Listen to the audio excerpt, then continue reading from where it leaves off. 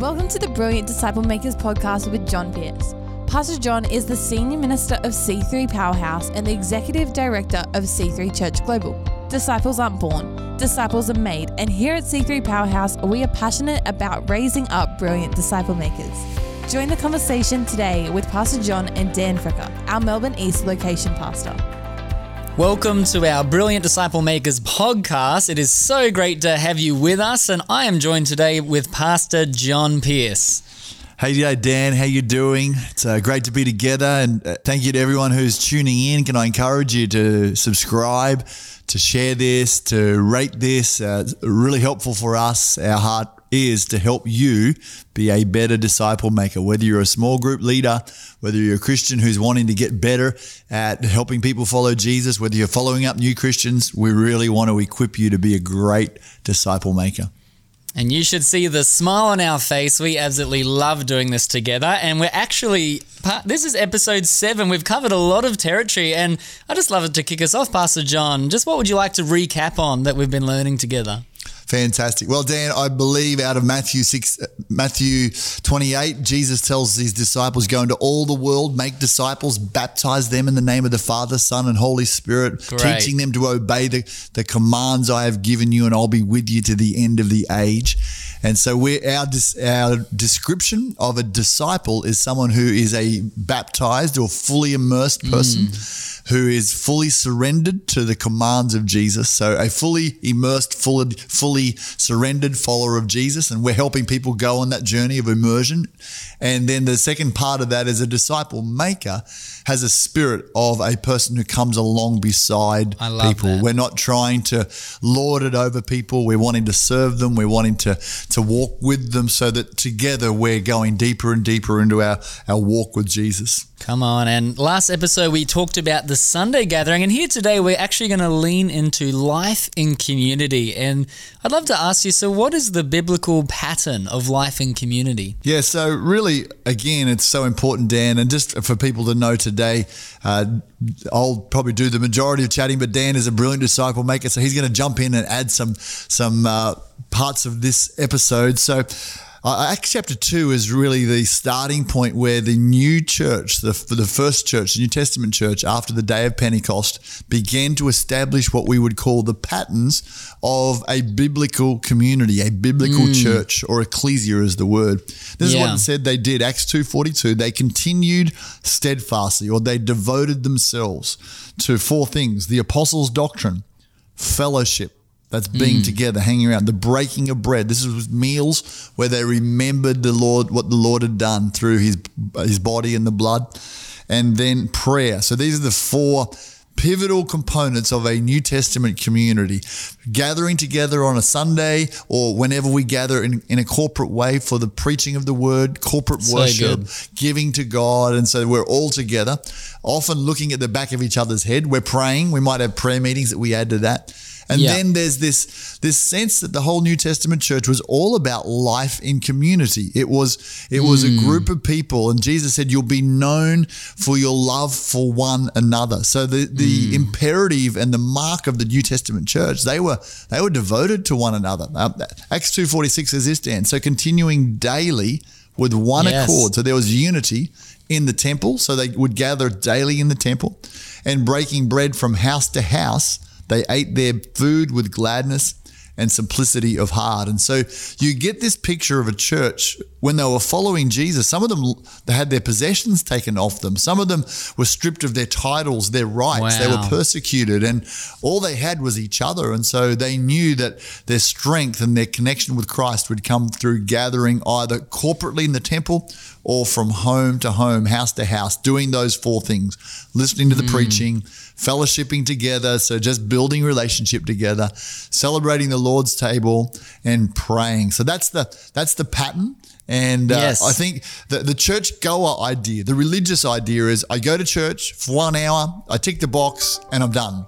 And so that's not what we're talking about. We're talking about that being an entrance point, a really important cornerstone, but it is a stepping stone to life in community. Yeah, and I think that thought is so powerful. The church is so much more than just a Sunday. It's about belonging to a family, and that relationships is so important. And I actually have found, that is such a powerful thing for new people. That feeling of, I am actually loved. I belong to a place where people truly love me and care for me. And I think that's the power of, we can do that at Sundays, but as we begin to gather during the week as well, do life together. And yeah, totally. Let me just add one thought there, Dan. I think that, when Jesus said, this will mark my disciples, your love for, and he uses the phrase one another.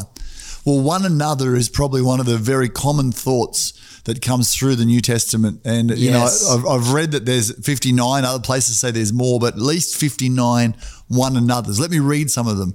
Wash one another's feet, John 13:14. Love one another, that's Jesus, John 13:34. Honor one another above yourselves, Romans 12, verse 10. Live in harmony with one another, Romans 12, verse 16.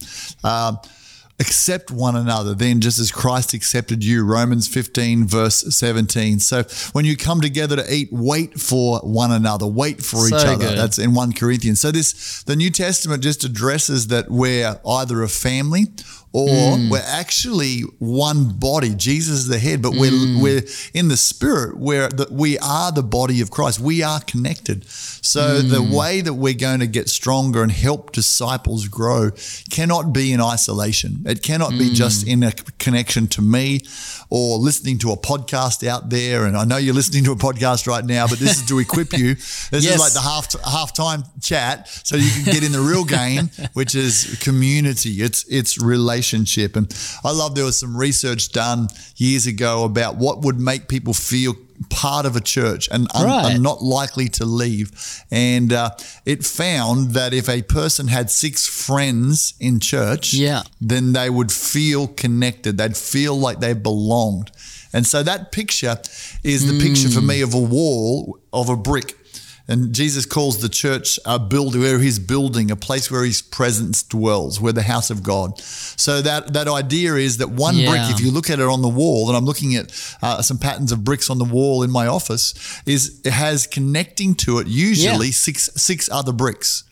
That's what holds it together. So as a leader, as a pastor, as a disciple maker, I think we need to try and get people connected to at least 6 other people. Not that I sit behind on a Sunday, but people who know my story, people who are praying for me, people who I can cry with, laugh with, celebrate with. And so I think that's the aim, that we're going to serve one another, love one another, pray for one another. And we're going to do this journey of being Christ followers as a community.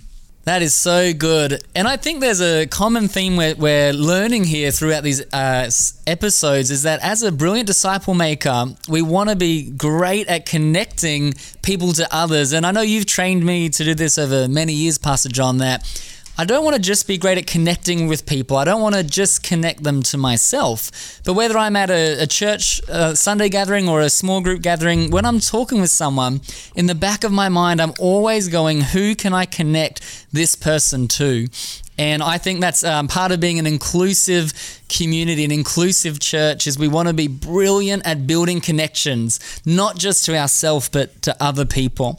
Love those thoughts, Dan. Yeah, I think a brilliant disciple maker is great at learning different people's stories, remembering their stories. And I even write notes down on people's stories so that I can connect the right people together. If they've got commonality, if they've got a similar background, or kids the same age, or you can ask for an anointing. Help me work out who to connect people to, not in addition to myself. It's really fascinating to me. I think that there's probably 2 ways that we build this kind of community that we're talking about. So one is by being very deliberate and having some clear pathways into structured things. And the other is spontaneous and organic. So in a family, we have both. We have hangout times, we're all together. Yes, totally. Or we plan to go and do something fun. That's his family life. But we also have meals at set times. And so you've got structured and unstructured, organic and pathways. So I think let's chat about the pathways, because I think if you get the structured right, that flows over into, the meals and the hanging around together and the friendships that are formed. So I would say 2 really key areas as a brilliant disciple maker. Right. To try and help people get into is 2 things. One is a group, a midweek group. Some churches call them dinner parties. Some call them life groups, connect groups, small groups, whatever you call them, doesn't matter. But there's these groups that mostly meet in homes. They might meet in cafes or workplaces. But there's a chance over that hour and a half to have hospitality, to open up the Word of God, to pray for one another, to discuss spiritual matters together. And as you're doing those things, you're face-to-face. And as you're face-to-face, you're learning about people. And I love this thought that in a connect group, not everyone's going to be your friend for life, but you will find friends for life in that connect group. There might be 10 people, and 1 or 2 of them, in addition to the group, become great friends. And that's been my experience. I've got some lifelong friends that I made in connect groups or prayer groups together. And still have those friendships. So I think we've got to do everything we can to help people find a group. Now that might start out by being alpha, and it's a shorter term group, but we want to get people into groups where there's this sense of we're praying for one another, the leader's praying for you, we're learning off one another. So that's one. And the other is a team, a serving team. And that's one's face-to-face, the other's side-by-side. And I know particularly guys relate great if we're doing something side-by-side. Girls seem to be better at face-to-face fellowship and conversation. But absolutely. And particularly teenagers, one of the great ways to get your teenagers plugged into church is get them serving on a team. So, Dan, you had a bit of an experience like that yourself. Yeah, I remember, so I rededicated my life to Jesus at 17 and I was in church, but I was a little bit awkward at making friends. And I remember I would sit with my dad every Sunday, which, when you're 18 is not as cool as when you were 12. But yes. And it just took me a little while. But I remember for me a key moment was I got asked by a great disciple maker to join a team, and I joined the youth team probably about 3 to 4 weeks after I got saved. And let me tell you, Pastor John, from that first Friday night of serving on a team, side by side with some great young adults, let's just say I probably haven't sat with my dad since. That was my moment where I really got plugged into the community of church and made those friendships, and I'm still 10 years later friends with those people today. And so I think it's such a great starting point, isn't it? Well, yeah. And if you think about that, often the basis of friendship is commonality. Yeah. So commonality might be we've got young kids. Commonality might be we're at uni. Commonality might be we're playing for this sporting team. But there's a deeper commonality where people who you wouldn't think would be friends become friends because they don't have a lot of other things in common, but serving God becomes the commonality, and it forms the deepest friendships. If you look at soldiers who've come back from the war zone, they fought in the trenches together. There's something about the depth of their relationship because it wasn't their relationship wasn't formed around their own needs, but a higher purpose. And so a group is going to help you around your needs and friendships and relationships. Really important. And a team is going to simultaneously help you serve side by side. So I think both of those are what we would say the structured component of becoming part of a life and community. When you, as a disciple maker, help people do that, then out of that will flow spontaneous meals, organic hangouts, prayer times together, people becoming friends and having a prayer partner, all sorts of those things, and accountability groups, all of those things that are a beautiful part of the fabric of church, meals together. That means we're family and we're doing life in community. Yeah. Exceptional. Well, I'd love us to get really practical, Pastor John. So let's just say I'm a disciple maker. I might have 3 new Christians who aren't yet plugged into community, or maybe 4 people in my group, and they just aren't making those connections in. As a disciple maker, how do we help people get immersed into community? Great. Let's be really practical here.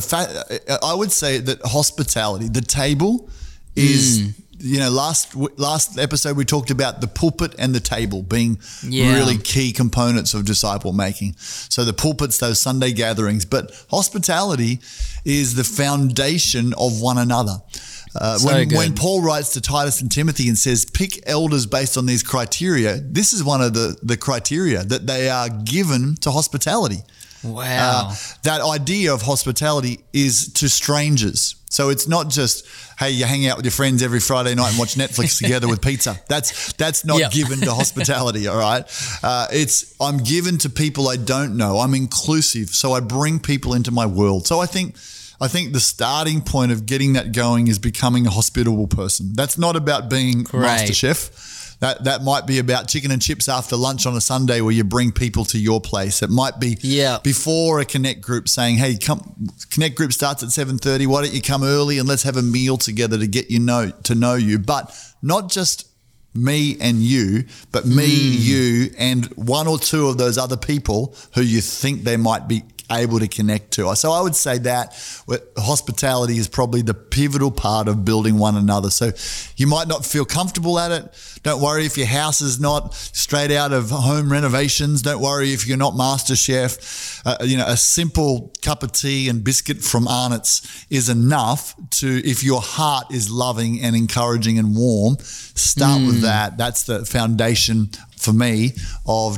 developing that life and community. Yeah, and I'm hearing that we need to be a little bit strategic. Once again, we're connecting people to other people. And I remember one quick moment when I was the youth leader and I had a young person in my Connect group and he was really struggling to connect in. And I did exactly what you just shared. I remember we had like a sleepover. We were a bit younger or hanging out and I invited someone else. I just knew they would be great friends. And that night they began a friendship and one of them actually just got married previously and the person I connected them to was one of their groom's party. And awesome. I think, isn't that the power of just helping connect people into a life in community? Love it, Dan. So good. Well, thank you everybody for joining us here today. We so look forward to seeing you next time for the Brilliant Disciple Makers podcast. Have a great day. Thanks for listening to today's episode, and we pray that you've been inspired and equipped in your leadership journey. Let us know your thoughts by leaving us a review on whatever platform you are listening on today. You can connect with John on Instagram at John_Pierce. We hope you can join us for our next episode of the Brilliant Disciple Makers podcast.